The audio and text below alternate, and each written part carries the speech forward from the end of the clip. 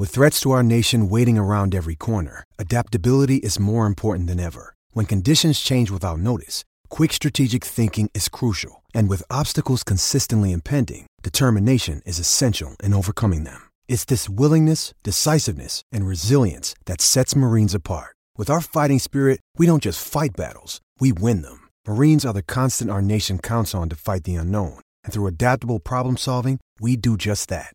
Learn more at marines.com. Another day is here, and you're ready for it. What to wear? Check. Breakfast, lunch, and dinner? Check. Planning for what's next and how to save for it? That's where Bank of America can help.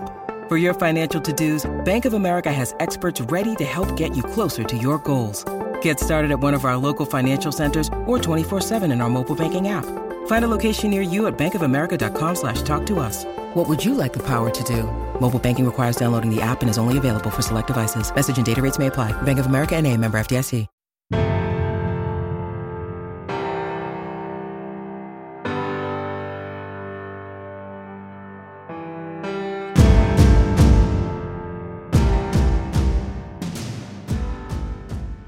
Today's episode is from The Game Plan, in which Coach Terry Shea joined me during the season to discuss different aspects of the game that affect teams in season. In this one, we also transitioned into some things to think about for the offseason. So if you're making a playoff run, there's some great things for you here. We start talking about team travel, playing on different surfaces. We think about overtime, going for two, and then we get into an analysis of the run game. So a lot to check out here for you, whether you're still playing this season or not. Enjoy this one on playoff tips and run game analysis. We are here for our special segment called The Game Plan with our co-host, Coach Terry Shea. Coach Shea, great to be talking with you again. Thank you very much, Keith. I'm looking forward to our discussion today. This is the exciting time of the year for so many of the high school coaches around the country. Absolutely. We have a lot of those teams maybe beginning their playoff run or moving on to the second round of the playoffs. And as we get into the playoffs, as we get out of those early rounds, which usually are played either as a home game or a little bit closer to home, teams start having to take longer trips maybe than they're used to.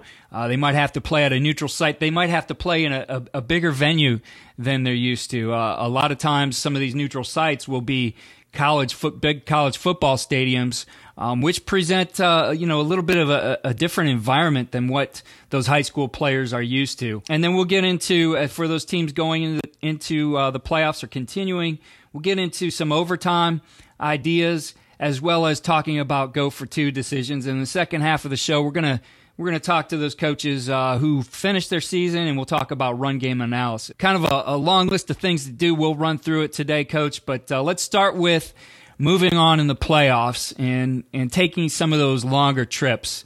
When you have those situations, Coach, and I know, at the college level, Division III level, we kind of had a rule of thumb that anything over 2 hours we were going to stay overnight. The reality of it in high school is that maybe you have to take that longer trip and play that same day. So sometimes they extend that far. Sometimes we're still talking maybe an hour, which might be longer than a team is used to. But what advice do you have for those coaches and those teams who are starting to take longer trips as they progress through the playoffs? Well, I'm going to reflect back to my first coaching opportunity, and that was at the junior college level up in the Great Northwest. And we would always take road trips for our games by bus, which I'm sure that's what the high school teams are all about. Mm-hmm. And I still remember how important this was, and that was if you were taking a road trip that required you to be on the bus, more than, say, 2 hours, we would always have a plan to stop somewhere and allow the players to get off the bus and kind of flex their legs for about 15 to 20 minutes. And we also maybe had at that stopping point, we may have had a box of fruit, bananas, oranges, whatever the coaches may think of, and we presented that to the players. So they got back on the bus, and now they resumed. Maybe you have a trip that's 3 hours long. We would always try to make the second segment of the trip a little bit shorter than the first segment. So you could divide that up in a 3 hour trip. You'd have a 2 hours drive, and then you'd stop over get out and exercise for 15, 20 minutes, and then resume your trip and finish up on an hour's drive. So that's one idea. And the second one, Keith, I want to make sure the coaches really appreciate this, is whatever your plans are, schedule-wise, itinerary-wise, you want to make sure you always, write it up to being early, because that takes into account if you have a distraction or something happens during the course of the trip, you've built into your itinerary about a half an hour to an hour time where you don't feel like you're getting to your destination point late or rushing your athlete. Keith, if you don't mind, I'll tell the coaches one real quick story that Sure. Going back to my history. Bill Walsh, when he was coaching at the 49ers, Bill told me this story, and that was they were getting ready to play in their very first Super Bowl opportunity against the Bengals. And I think the game was in Detroit, Michigan. And so they had an early bus, left the hotel. Players got on that, got to the stadium. Then they had the later bus. And Bill Walsh and his some of his players were on the later bus. And they got to about 20 minutes from the stadium. They got into this iron-tight road jam, traffic jam. And they realized that if they sat there in traffic, believe it or not, Super Bowl Sunday, all that business, that they may not even get there in time to, probably get there just when pregame warm-up was scheduled. So they all jumped out of the bus and they ended up kind of jogging to the stadium. And here's the champion 49ers jogging to a Super Bowl. So you have to kind of plan your itineraries accordingly and be prepared for the unexpected. And that's what I would encourage the coaches to always consider when they put their team on the road. Yeah, Coach, that's something, I reflect back on my high school career, and there were times when we took trips. I recall one when I was, just an assistant on the staff, and we were taking a longer trip, and our coach got us out probably about 45 minutes to an hour away, just like you said, breaking that trip up. And what we did during that about 20 minutes or so is we did just a real quick walkthrough of things. So the players were up and moving, but we also got them focused a little bit mentally too, and a little bit sharp on there. And obviously, it's a little different today. And I'm thinking back to that time when cell phones weren't even in existence, that now these players actually can do a lot of review, even of film, right on the bus. So I think it's an opportunity for coaches to think about what kind of things you might put together for your players. If you don't want them on the phone, I always like the idea of putting together a quick tip sheet. It's something we did at the college level. Is every coach, someone would do it through as we got into using Huddle. Some of it would do it through Huddle and put together a short presentation for their players. Others would still put it on paper or do both, where it include all the game plan tips for those players to review. We did it both home and away, but obviously before they got on the bus, we'd give that to them, and they'd have the opportunity to review that along the way. And, for them, we told them their mental preparation was up to them. I don't believe it's something you can force. I think you want to encourage it, but at the same time, players do have a routine, and they just have to adjust it for the travel. Oh, that's a really good idea. And your thought about the cell phone idea is, boy, that's modernized travel tremendously for football teams. So, yes, you're right. The one thing I'd encourage the coaches to consider, and that is the coaches tend to think about the travel to the game, and then they kind of forget about what it takes to get back to their home base, and you've got another 3-hour trip to get back to the home base, and they might consider putting a little touch of class to the travel, and that is maybe the booster club or the parents can provide a box lunch, for the players, or those individual pizzas when they get back on the bus to travel home. I think that could resonate very positively to the players, and they tend to think, hey, if we have to travel again, this isn't too bad. But just remember, there's a 3-hour trip back home as well. Absolutely, and that's something, when you look at how you organize that, someone needs to be put in charge of it. I would certainly consider having the boosters do that, or a parent, but at the same time have a coach who is kind of a liaison with that.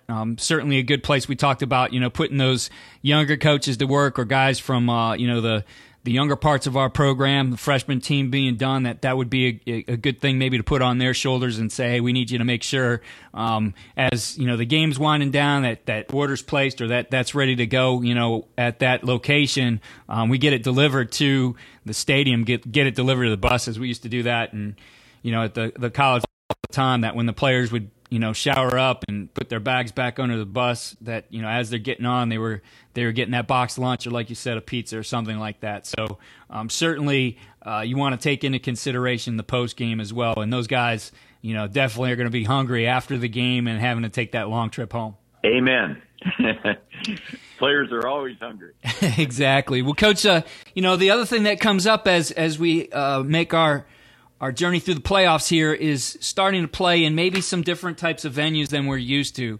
Certainly playing on the road always presents a challenge, but now when, you think of playing in some of those bigger college stadiums, which starts to happen in a lot of states for playoff teams, that begins to be a little bit different feeling for the players as well.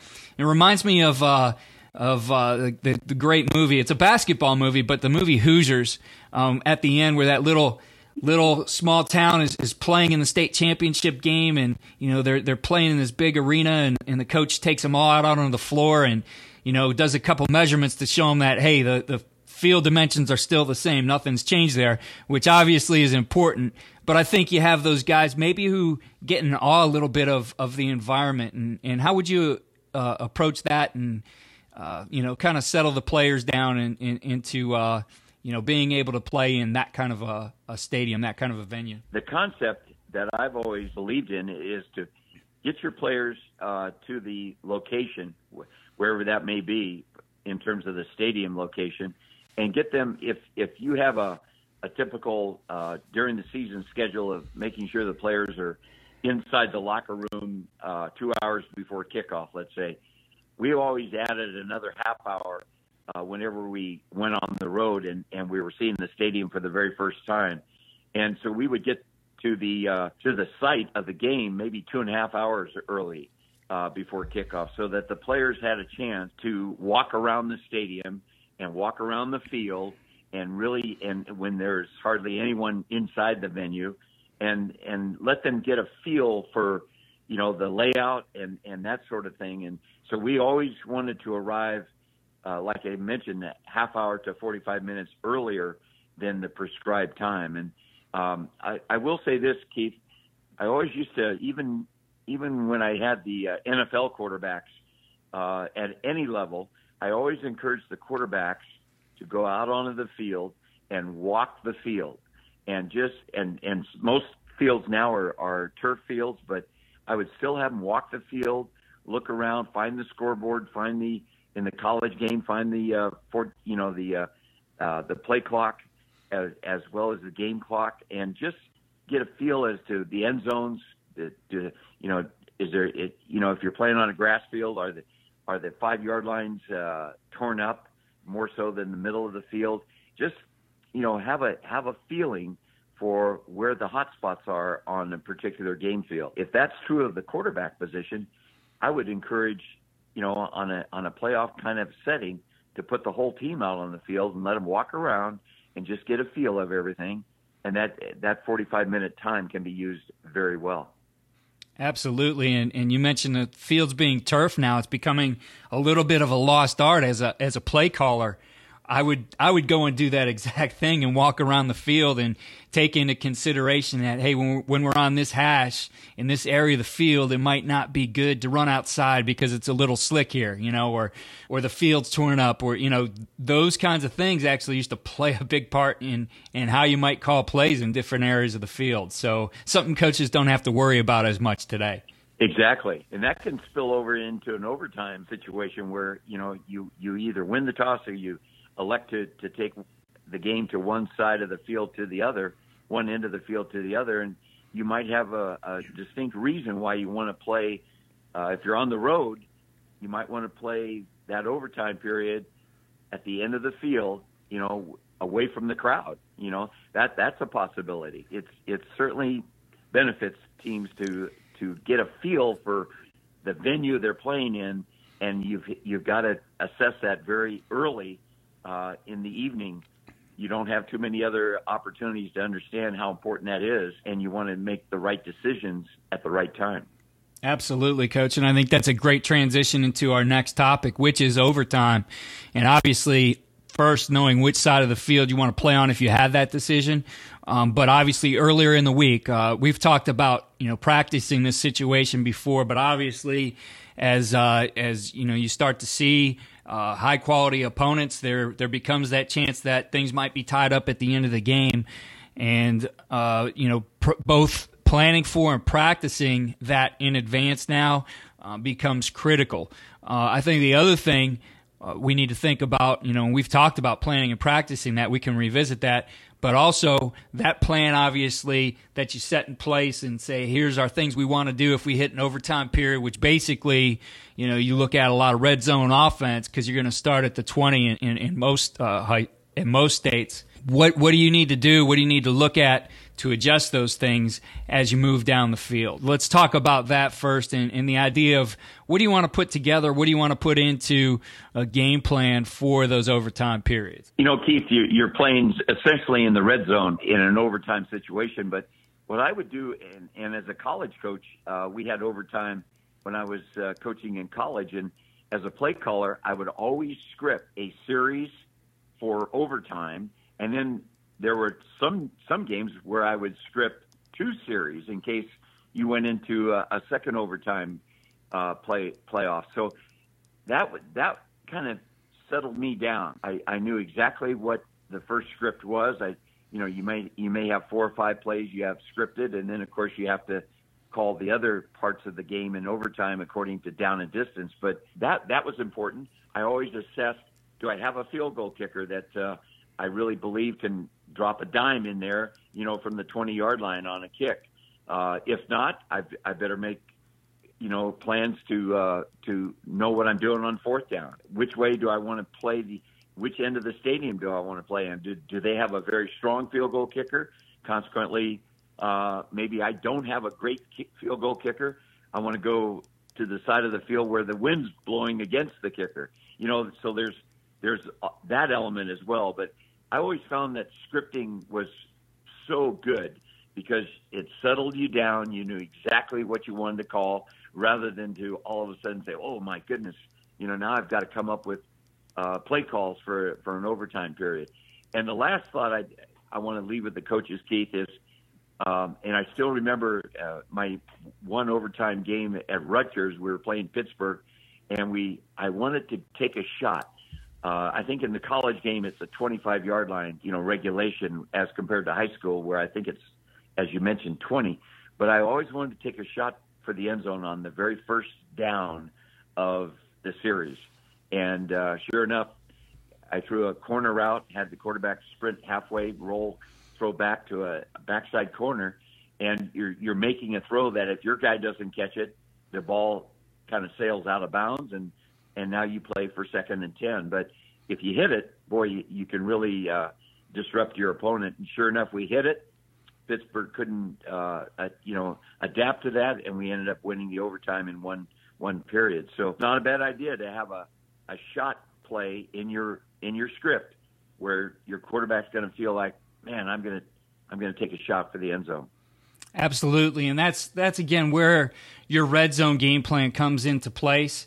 And what you might want to think about, because over the course of the game, you might use up some of those plays that you've had planned. That maybe there's the same play dressed up a little bit. Maybe it's motioning to the formation you want to end up in, and putting some of those plays in there. But obviously, I think you have to have those plays which take a shot, because it becomes tougher and tougher to get the ball in the end zone as you get closer, especially if you have to use the passing game. Yes, and here's a compass for play calling, and that is in an overtime period, like in the red zone, you want to think players rather than plays. Absolutely, and you want to evaluate. Okay, who are my playmakers? Who was who's gifted enough to get the ball in the end zone for us when we really need it, and you want to tend to call those plays rather than just a group of plays that you feel comfortable about.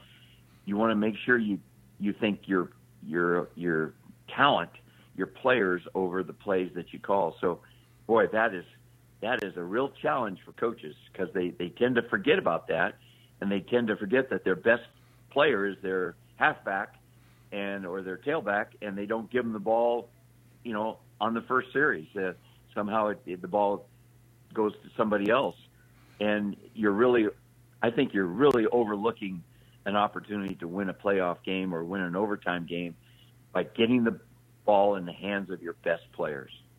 Absolutely. It's always about players. I think I told you in the beginning, one of my freshman coaches always used to say, give me players, not plays. And obviously we want to get the ball into the hands of our best player when it comes down to crunch time, when it comes down to a decision to win the game.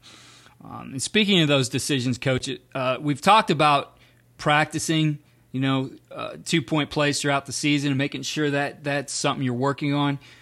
We never really got into the decision part of that and the rule of thumb for decisions. And that might happen at the end of the game. It might happen maybe when a team is able to take a lead, maybe middle of the fourth quarter or something like that. And it certainly can happen in overtime.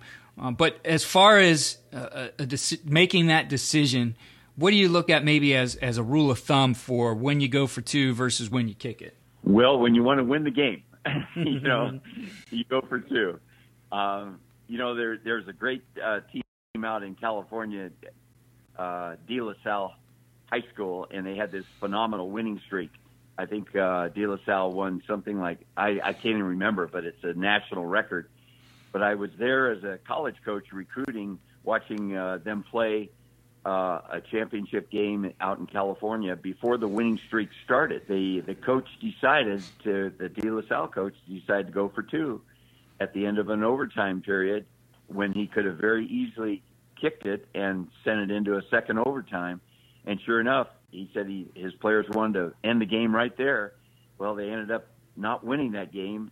And if they had won that game, they had won about 30-some games in a row to that point. You tack on 31 more games to that phenomenal winning streak that they reeled off. God, they would have had 120-some games in a row. So there's a team that decided to go for two just because the coach felt like the emotion of the game and the players were calling for it. You have to listen to your players, and then you have to make a decision that's void of emotion as a coach. And so that's the fine line a coach sometimes walks. But I think it comes down to, let's go back, I think, in preparation for the 2-point conversion. Mm-hmm. And that is, and then, again, I go back to my history with Bill Walsh, and he taught me one very valuable lesson, and that was to always practice two different 2-point plays, because you may need a second one, but at least your players understand, here's the call we're going to have, and they can look forward to it. They have that confidence. They have that, that comfort that, hey, we practice this, and let's win it here with this particular play. So it's very important that coaches put their players through a practice mode when it comes to 2-point conversions. And then the second phase of it is, what happens if there's a penalty and your illegal procedure? Now you're on the 7-yard line or the 8-yard line, and you have to come up with a play from there. So, always have that in your mind too, in terms of, God, what if we face adversity all of a sudden, and now we're not on the 2 or 3 yard line, we're on the 8-yard line, or maybe it's a penalty on the defense, and maybe you're on the 1 yard line or 1.5 yard line. So you want to have that play call ready to go as well.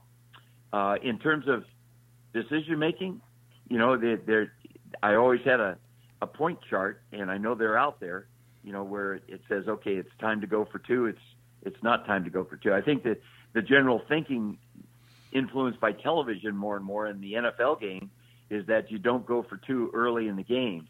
Well, I'm not so sure at the high school level I would buy into that. I think if the point spread in the third quarter were something where I wanted to get it back to a one-possession game, or I wanted to stay ahead of the opponent with a making it a 2-possession game, I think I'd go for 2 points. I wouldn't subscribe to that NFL theory that, you don't want to go too early. The NFL game's a totally different game, and they have totally different kickers, skill-wise.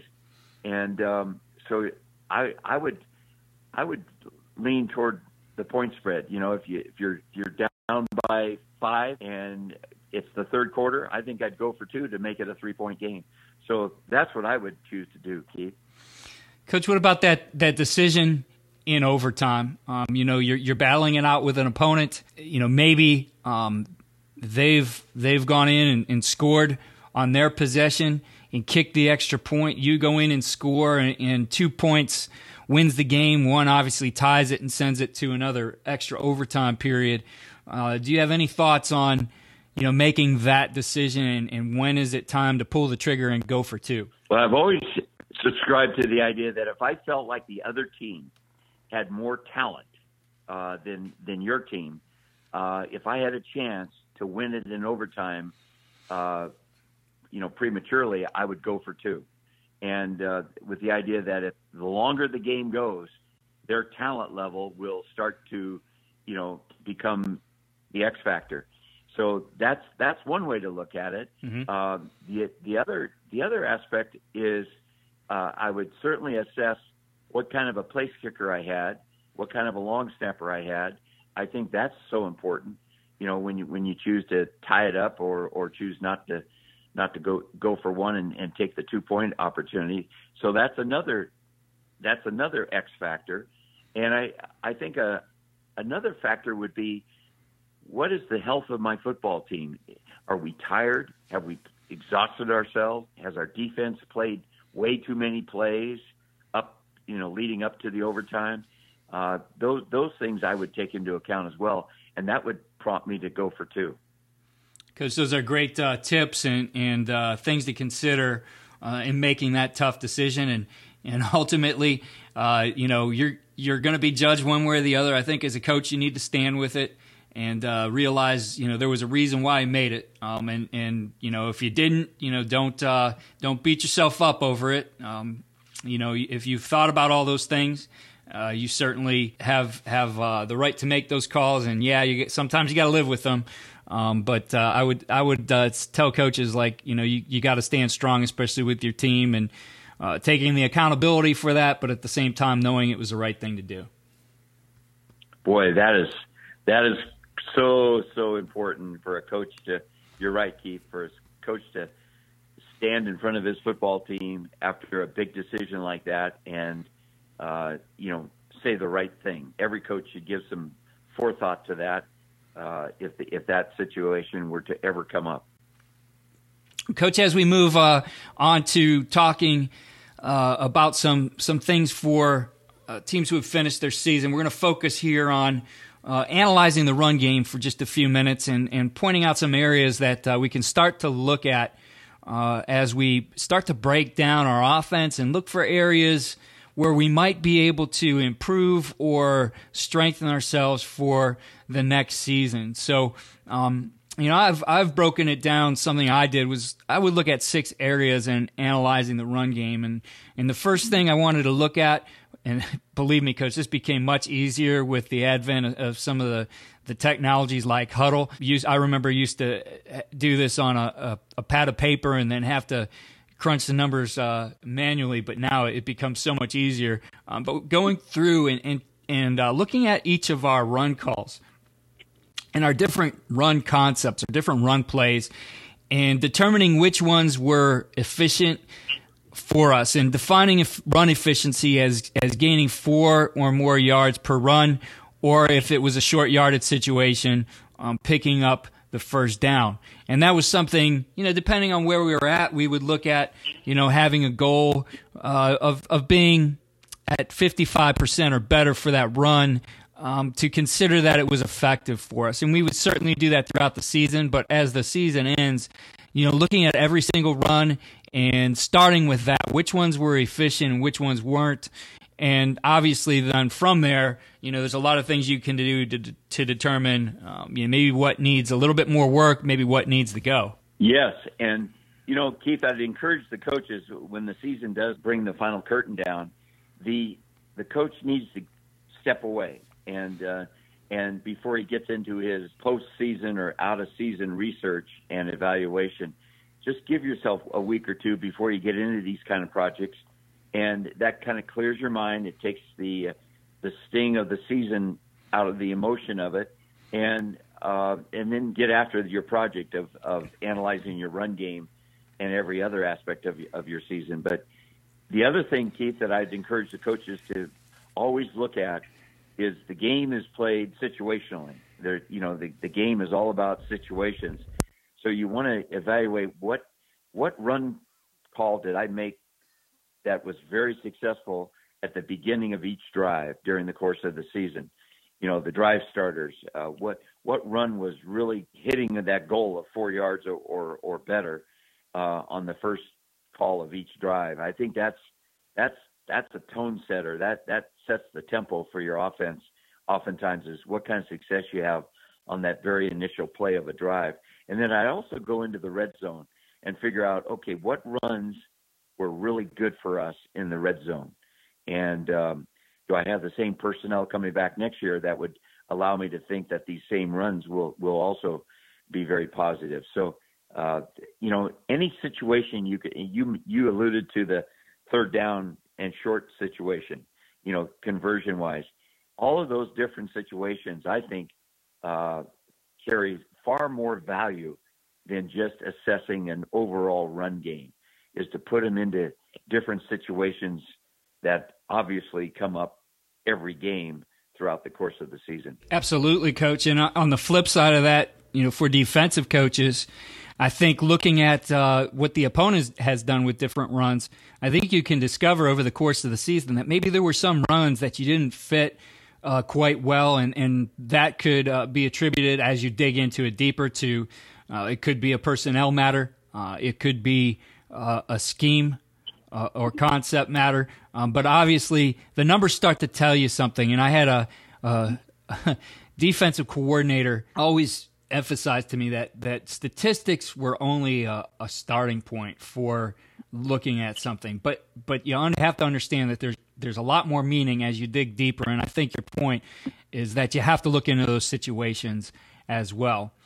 The other thing I think about when we consider analyzing a run game is looking at explosive plays. The fact of the matter is that it's very hard to drive the ball down the field 3 or 4 yards at a time, that you're going to need your runs to explode for you at times as well.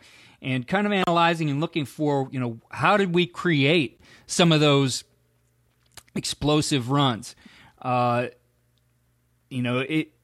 typical power run, for example, might become better again because of the situation. It might have been the personnel group. Maybe we added an extra hat into the blocking scheme somehow to get onto a safety that was typically coming down and springs the run. So again, looking at where do those explosive plays come from and the opportunities that you create with those, and on the reverse side of it, looking for some of the things that maybe cause those lost yardage or hits behind the line of scrimmage. Maybe some of your plays have some scheme or air problem or assignment problems that cause those things to happen. And obviously, a defensive coordinator would want to look at those things too. What defense, from our defenses, what defenses maybe gave up some explosive runs? And I think those, again, looking at two more factors there.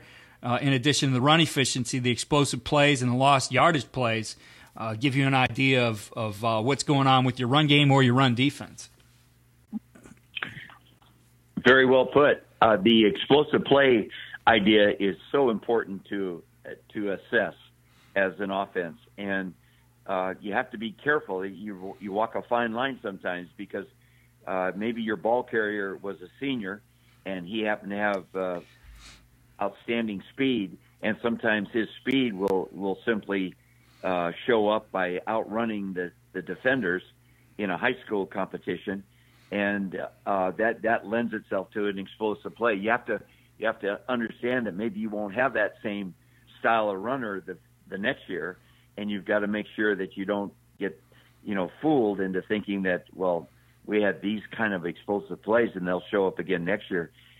You want to make sure that X factor is, do I have the same kind of ball carrier?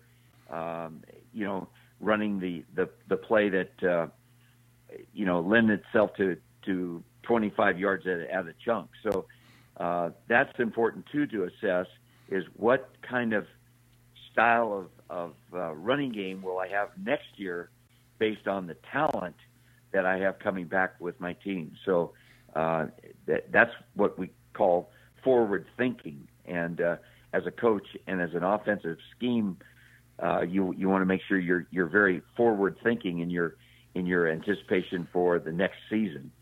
So the other thing is I remember my experience at the Kansas City Chiefs when we had one of the all-time best red zone kind of run game that that's the NFL's ever seen. But we had a heck of an offensive line, and we also had a heck of a running back by the name of Priest Holmes. And so we were very successful with everything we attempted run-wise inside the red zone. You have to understand that someday you're not going to have Priest Holmes, and you have to anticipate, okay, where do we go from here? So coaches, keep that in mind when you think to the next season in terms of your own personnel. And Coach, that for looking at an analysis, those are the three things I'd always start with. The run efficiency, explosive plays, and the lost yardage plays. And then it was the opportunity really to get into three other areas before I would even get into some of those situational things. And those three other areas we look at would be formation and personnel group, which obviously start to tell you a little bit about the efficiency and maybe future game plans of the people you have in the game. The fronts that we're running against, and the idea there is, I think, as you evolve your offense and as your staff begins to start understanding it a little bit better as you run it with your players, is that you start to find some answers that maybe are good against certain fronts. In the last part, looking at stunts and blitzes as well, because I know there's a lot of pressure teams out there who like to do things, and I think you can find opportunities that maybe certain runs are good against a certain type of stunt or blitz that a team might employ. So obviously, you start with some of the basics, and then you start looking at other things like that. And I'll include a link. I have an article on this. I'll include it in the show notes, but. As you mentioned before, starting with the big chunks of information and then really starting to understand what those numbers mean and how they break down into different areas is a key for analyzing your run game. Sure, very well put. I think the component that seems to be showing up more and more in high school and college football is the ability for your quarterback to run. And boy, is that an X factor that coaches have to always consider when they start thinking about putting together a run game or a run scheme for the season, is to assess, okay, do I go to the Wildcat or do I even need to, because I've got a quarterback who can carry the ball 8 times a game and average 5 yards a carry. So, that's, back in the early days of college football, say the 60s and the 70s and the 80s, you didn't have a quarterback, directed run game. And so that's exciting to have the ability to say, okay, I've got a young quarterback coming up in the ranks. And, as long as I can keep him healthy, we've got a great runner there at that position and take advantage of that.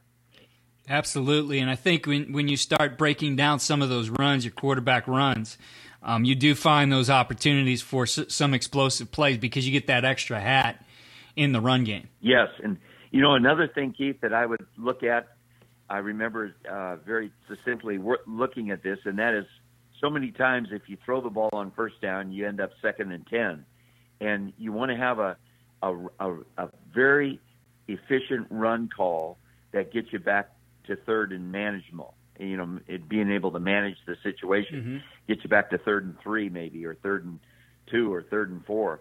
So you want to have a run that you can call on 2nd and 10, and it's not necessarily a draw play because, as you know, defensive coaches alert their side of the ball that look for draws when it's 2nd and 10, and so you want to have a run call that will get you back into a workable situation on third down. If not, get you 10 yards, and now you move the sticks. But, boy, that's important to have several key runs in that kind of a situation as well.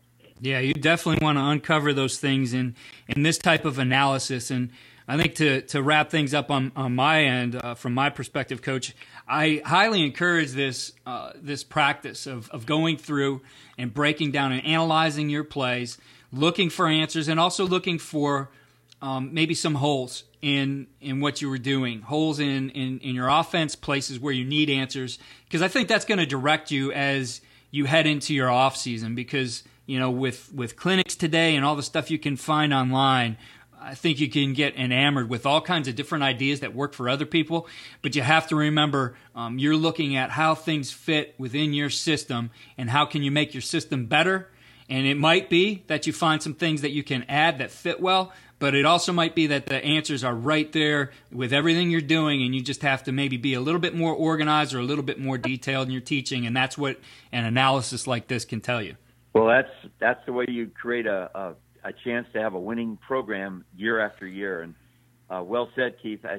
I think the one culprit in this off season for coaches is to get, as you mentioned, too many new ideas that takes you away from your base or your personality, and all of a sudden now you've got on the right hand column of your list you've got 20 new ideas to add to your base or to your foundation. And you have to be very careful not to overdo that, and to make sure that the new ideas fit who you are as a coach and what you want your football team to be when it comes to the running game.